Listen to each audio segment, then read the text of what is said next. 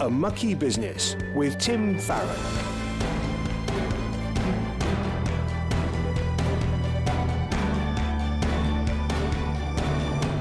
Hello, I'm Tim Farron. This is A Mucky Business. It's the show which delves into the business of politics through the eyes of Christians. You might think politics is tainted by compromise and sin. Well, yeah, you'd be right. But then again, so is everything else. And I think we should be praying in an informed way for our brothers and sisters who operate in and around the world of politics. Today, we're going to be joined by the Bishop of Durham, the Right Reverend Paul Butler. Bishop Paul has given 40 years of his life to ordained ministry, and for just over 10 of those, he's served in the House of Lords as part of the Lords Spiritual, the Church of England's representatives in Parliament. We'll hear about his experiences in the Lords and his response to those who question whether clergy should be there in the first place. But before that, I'm sure you share my horror at the dreadful corrosive substance attack last week on a woman and her 2 young children. Our prayers remain with the 3 of them as they continue to be treated in hospital. Abdullah Zaidi, an Afghan national, has been named as a suspect by the police. It's since been revealed he was granted UK asylum on his 3rd attempt, despite having been convicted of sex offences committed in the UK and being on the sex offenders register. There will, of course, now be a police investigation, and the public are privy to very few details. However, for some politicians and much of the media, the concern has strangely not been about how the criminal justice system responds to and indeed prevents violence against women and children. Instead, they have focused on Azadi's conversion to Christianity and have sought to lay the responsibility for this dreadful attack at the doors of the church, either for being naive enough to be duped by bogus conversions or else for intentionally conspiring to keep people in the UK when they've no right to be here. This has reignited a debate around whether the church should be opening its doors to asylum seekers and supporting them to find Christ. Now, I wrote about this in relation to the attempted terror attack in 2021 in Liverpool by another Christian convert. Well, firstly, let's make absolutely clear that it is the Home Office and the courts, not the church, who are responsible for accepting or rejecting asylum claims. Church leaders may provide evidence that someone has regularly attended and made a profession of faith, but they do not judge whether that faith is genuine any more than for a middle-class family seeking to get their child into the local church school. Declarations of conversion are rigorously tested, and the bar is high. Indeed, many genuine asylum seekers report an innate disbelief from the authorities surrounding faith claims. And let's also remember that conversion to Christianity from another faith should not be seen as an easy option. There is often a huge cost to the individual. Converts may be treated with hostility or rejected by other asylum seekers from their own country, who may be the only people here that they know. Converts have to be very careful about sharing testimonies and may have to hide from their own families, as the danger of retribution can be very real. I refer you to last week's conversation with Gareth Wallace about the persecution of Christians worldwide. On top of this, members of their new churches might believe the shrill media commentary and reject them as fake believers. So the risks for individuals are high, and the court and Home Office need to take into account the risks of harm towards a genuine convert being sent back to a country hostile to their new faith. The politicians and journalists who point the finger at the church surely know all this, though. So why is the church being so fiercely accused of facilitating industrial-scale bogus asylum claims, in the words of Suella Braverman? Well, of course, there will be some fake conversions, and the church should be alert to the fact that people do try to game the system. But who, other than God, can decide who has genuinely accepted Christ into their hearts and who's not? At the heart of this debate is a tussle over what it means to be human. God's invitation is open to all, no matter where you come from or what you've done. If we believe that each human is made in God's image, this means each one of us is valuable to him, no exceptions. And it means that our human rights spring from this innate value. Freedom of religion or belief is a fundamental right. And so it is a massive contradiction to say, on the one hand, that we should be a Christian country with laws and traditions based on Christian values, but then also to deny some people the protection of gospel-inspired human rights laws just because it suits a political agenda. Of course, the church should continue to proclaim the Christian faith and not be derailed by this row. Sharing Christ's love and grace is our main responsibility. Jesus spent time with those who were rejected by his society, the tax collectors and sinners. And so we should expect his church to do the same today. We should rejoice that some of the asylum seekers on the Bibi Stockholm barge are reported to have turned to Christ with the support of local churches. If we lazily assume these are all fake, we deny the power of the gospel message. If this latest development in the culture wars leads to the church being urged to close its doors to any group of people, that would amount to the church being directed to abandon Christ's great commission, to make disciples of all nations, Matthew 28, verse 19. Gently, but firmly, I say that this is a direction we cannot follow while still being considered as faithful. Let's instead be bold and pray that more refugees will genuinely respond to the gospel this year. A Mucky Business with Tim Farron. Well, so to our guest this week, the Bishop of Durham, the Right Reverend Paul Butler. Paul, it is lovely to have you with us. It's a pleasure to be with you, Tim. It's taken us a while to get this sorted, hasn't it? It has, but it'll be. I'm absolutely confident it's going to be well worth the wait. So we're going to start off with a question we often ask our guests, really, which is to tell us just about your faith. How did you come to be a Christian? So I came to faith as a teenager in the August 1970 through the witness of a church youth group and the Christian Union at my school. I went to Kingston Grammar School in southwest London. And it was that combined combination that drew me to consider the claims of Christ. And I have a very clear conversion experience on the camp run by the Christian Union that summer, and a very clear memory of actually traveling on the coach across Exmoor, going to Linton and Lynmouth, and in my head quietly saying to God, I believe, you know that I'm rotten through and through. I need forgiveness. I believe that Jesus died for me. I believe he's alive. If you'll have me, take me on. No blinding lights, no warming heart. But 6 months later, someone said to me, Paul, what's different about you? And I said, what do you mean what's different about me? And they said, well, you've changed. And I said, what way I've changed? They said, well, you're being kinder and you're not swearing anymore. And, this is a 15-year-old lad, so that's where it all began. And the journey's been wonderful ever since. And as you know, I'm about to retire as Bishop of Durham. And the theme that I wanted at my farewell service in the cathedral was the faithfulness of God, because that's, I've not always been faithful, but God has never, ever let me down. That's wonderful. I think I wish we had the time to take the long and winding road from that coach trip to where we are now. But given the time available, we're going to fast forward and ask you. So you are a bishop who serves in the House of Lords. Yes. That rare creature, a member of the House of Lords that is not there for life. Yes. So tell me how you, as a bishop, get to become a member of the House of Lords, because not every bishop does, do they? No, but the Bishop of Durham is a permanent. There's 5 members of the House of Bishops who are permanent members. The 2 archbishops, the Bishop of London, Bishop of Durham, and the Bishop of Winchester. The other 21 places are taken historically in the longer you serve, then you go up the list. Right. With the introduction of women bishops, there was an alteration to that to make sure that women did get in more quickly. But no, as Bishop of Durham, I'm there as a kind of permanent member, whilst I am the Bishop of Durham. So, Tim, I think the bishops actually offer a model for the House of Lords. You serve for a period of time, you use your gifts and calling to serve the nation then, and then you step away, and someone else comes in.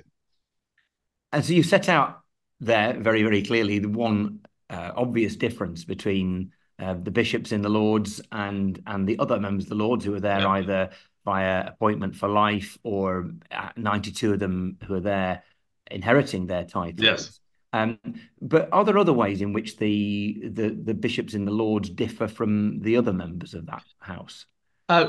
So we're called the Lords Spiritual, So we have a particular brief, I think, to speak up for the spirituality of the nation, for the morality of the nation. And that doesn't mean other members of the House of Lords don't think spiritually or don't speak, but there is a particular onus on us to ask the moral and the ethical and the spiritual questions. The other thing that other members of the House of Lords say is very distinctive about us is that we're all serving and leading a diocese. So we're in a region, we're in a locality, we're talking to clergy and lay members of churches who are serving their communities day in and day out. So we try to bring that into our debate so that we are constantly rooted in our community, a bit like you as MPs are rooted in your constituency.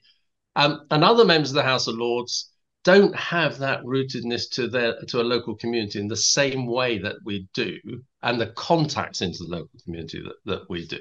So I was a bit surprised, I have to say, when I became Bishop of Durham, by the speed with which local authority leaders approached me and said, please recognise, Bishop Paul, that the North East doesn't have very many members of the House of Lords, and we look to you as the Bishop of Durham to speak up for the North East, to speak for the region. So this is non-church people saying, we recognise you have a voice that is important for us and we want you to use it.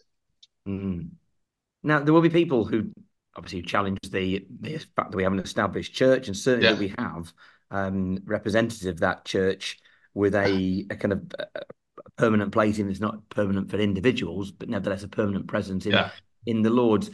Would you defend that in a debate? I would actually, probably even more so. There's always a danger, of course, that you become sucked into the system and so on. I think there is that because of the history of the Church of England and the connection with the monarchy and with the nation as a whole. That doesn't mean I don't believe there isn't a place for reform. I certainly think there is. I think the House of Lords does need reform. Actually, the House of Lords recognises itself that it needs reform. It should be smaller, but I think actually having representatives of different walks of life. So one of the things I wish actually there were representatives of other faiths and other churches appointed so that they represented that as well.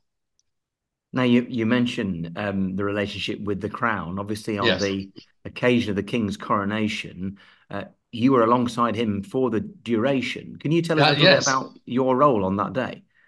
So historically, the Bishop of Bath and Wells and the Bishop of Durham were what's called the Bishop's assistant to the sovereign. And basically, the simple way of explaining it is it was our job to make sure that the king was in the right place at the right time, knowing what he was doing and making sure it happened correctly. So we were guiding him, we were whispering to him, reminding him, and so forth. Huge honor, one that this little boy growing up down in southwest London, North Surrey, never thought he would ever be doing. But it did mean I spent a lot of time with the king in rehearsals, and you inevitably chat about not about everything, but you do talk about other things and just what's going on in the rehearsal. And I was very impressed with him, actually. And that leads me, I guess we are all of us reeling. I certainly am about the news of the King's cancer diagnosis. And in praying for that to be a diagnosis that leads to a swift and full recovery. Obviously, he's a man who now under treatment will need to take it easy. What I know about him, which is a lot less than you've been in much closer quarters more often than I have. He's a man who's worked his socks off from youth, pretty much.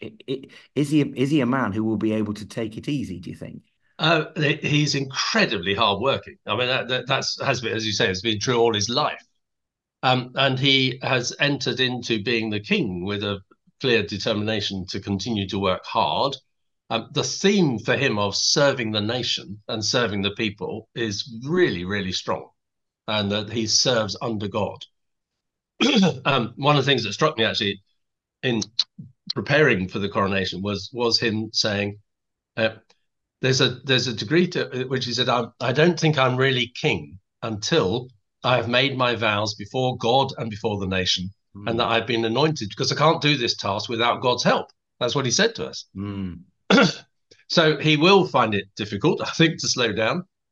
But he is surrounded by plenty of advisors, of course, Mm. and not least Queen Camilla and the Prince of Wales. So I'm sure they will be saying, and it'll be one of those times where they will have to say to him, what is it only you can do?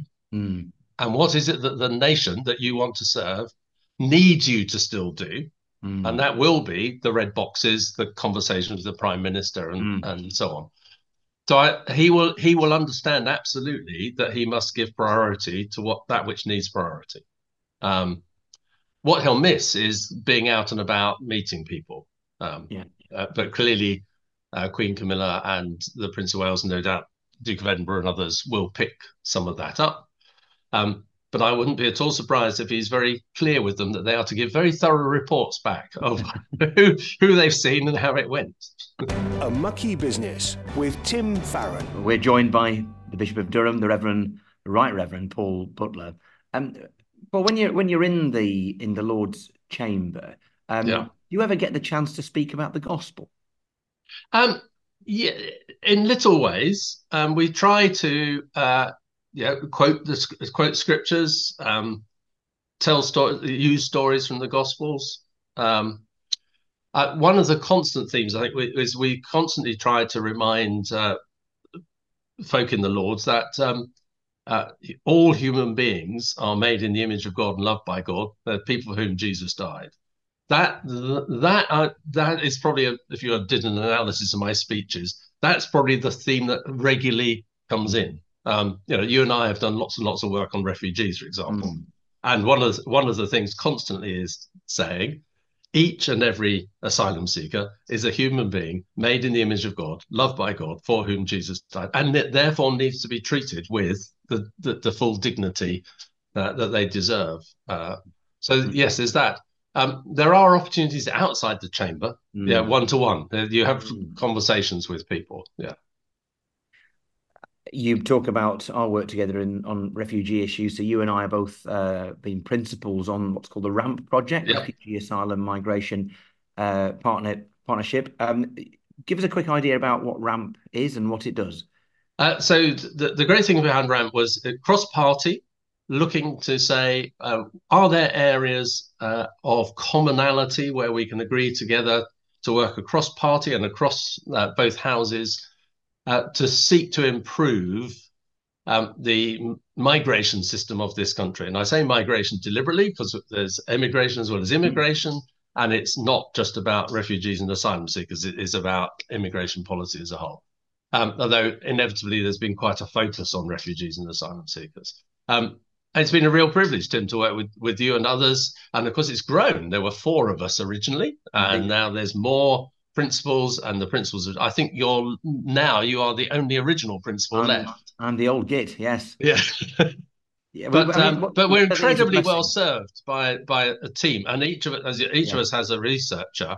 And one of the things I've loved about it is the way that those researchers have always also worked as a team, and they share intelligence, they share ideas, and so on. And an example where we've actually all agreed that right to work is something to work on. We then had to do some compromises with each other about timing and so on. But actually, we have campaigned together on why asylum seekers having the right to work after a period of time makes sense economically, socially, and so on. Yes, and as you indicate, it's a cross-party organisation, and we've got, I think I'm right in saying we've got 3 Conservative MPs and a member of the Conservative member of the House of Lords with us as well. So yes, the idea that it's just a bunch of whining liberals, it's very untrue. As we draw our time together to a close, sadly, you are in a few weeks' time going to cease to be the Bishop of Durham and cease to be a member of the Lords. So as you reflect on your time in the Lords, what would you say the best thing about the Lords is as an institution, and then maybe what's the worst?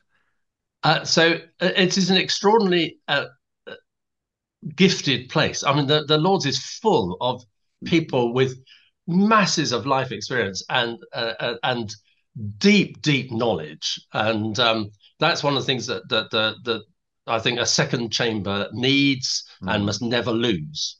And the honor and the privilege of working with people. Some of that, because they've been in politics for a long time, but doctors, nurses, business people, or skilled artists, all sorts. It's just an amazing eclectic mix, and that's one of the. And they bring all that wisdom in the service of the nation. That's the great thing, I think.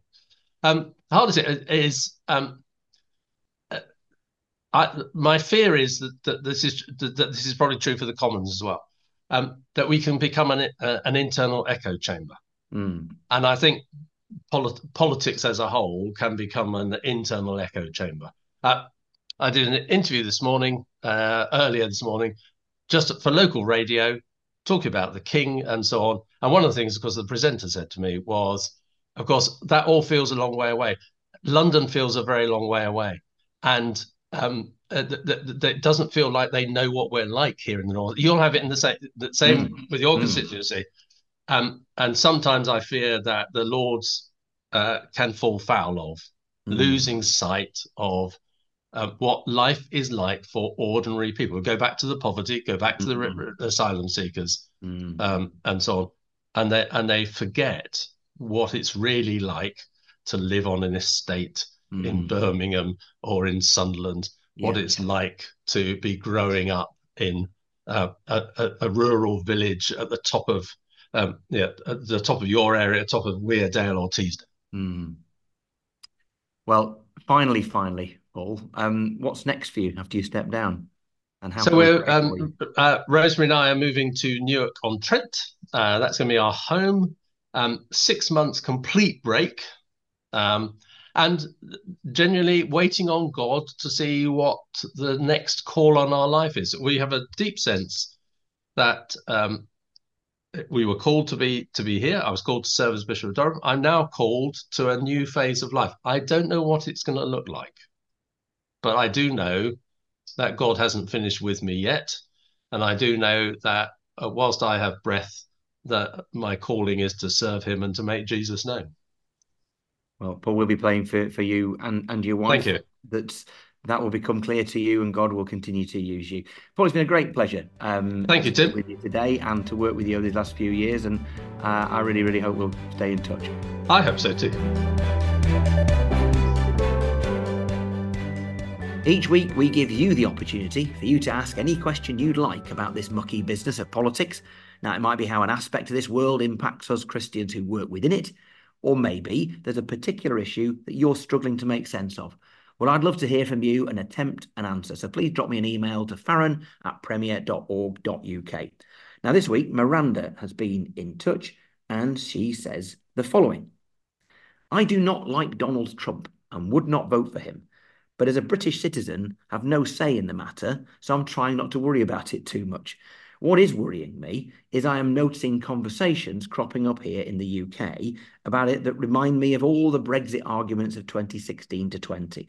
What is the best way for us all to remain reasonably calm and polite and maintain friendships in what promises to be a tumultuous year?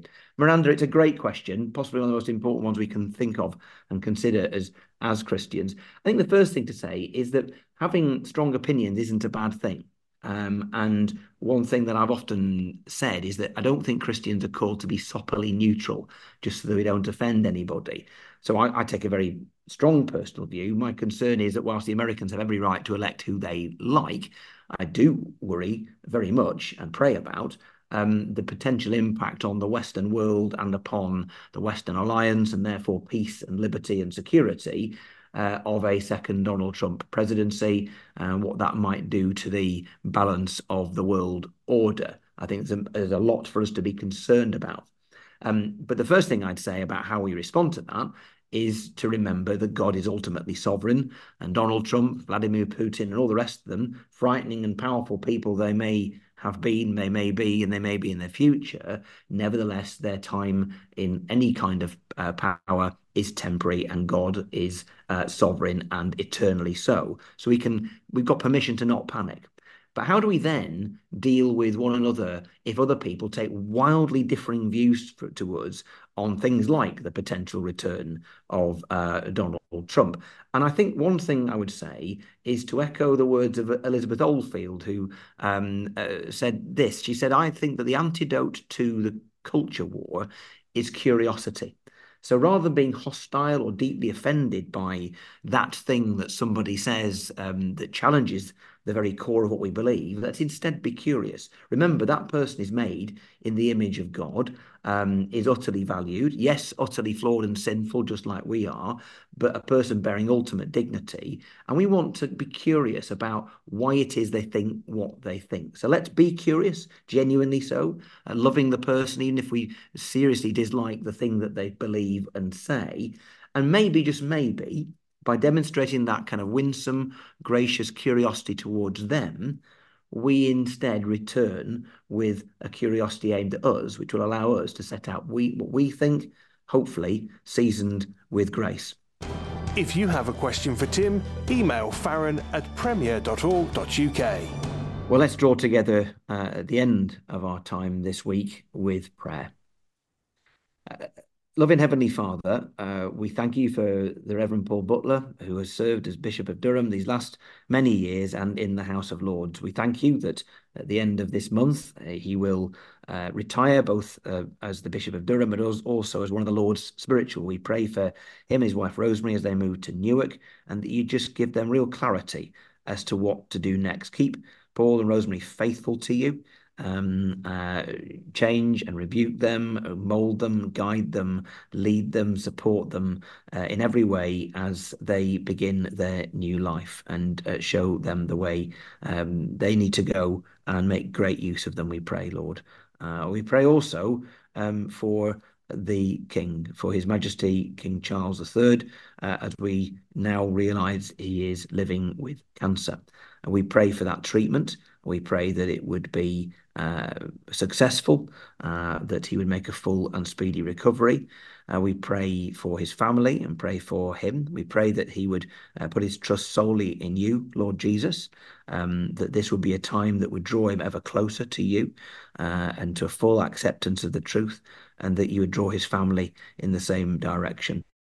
May this be whilst a really sad and troubling time for the country, we pray it be a unifying time as well. And we lift all of these things up to you and seek your favour in the name of the Lord Jesus Christ.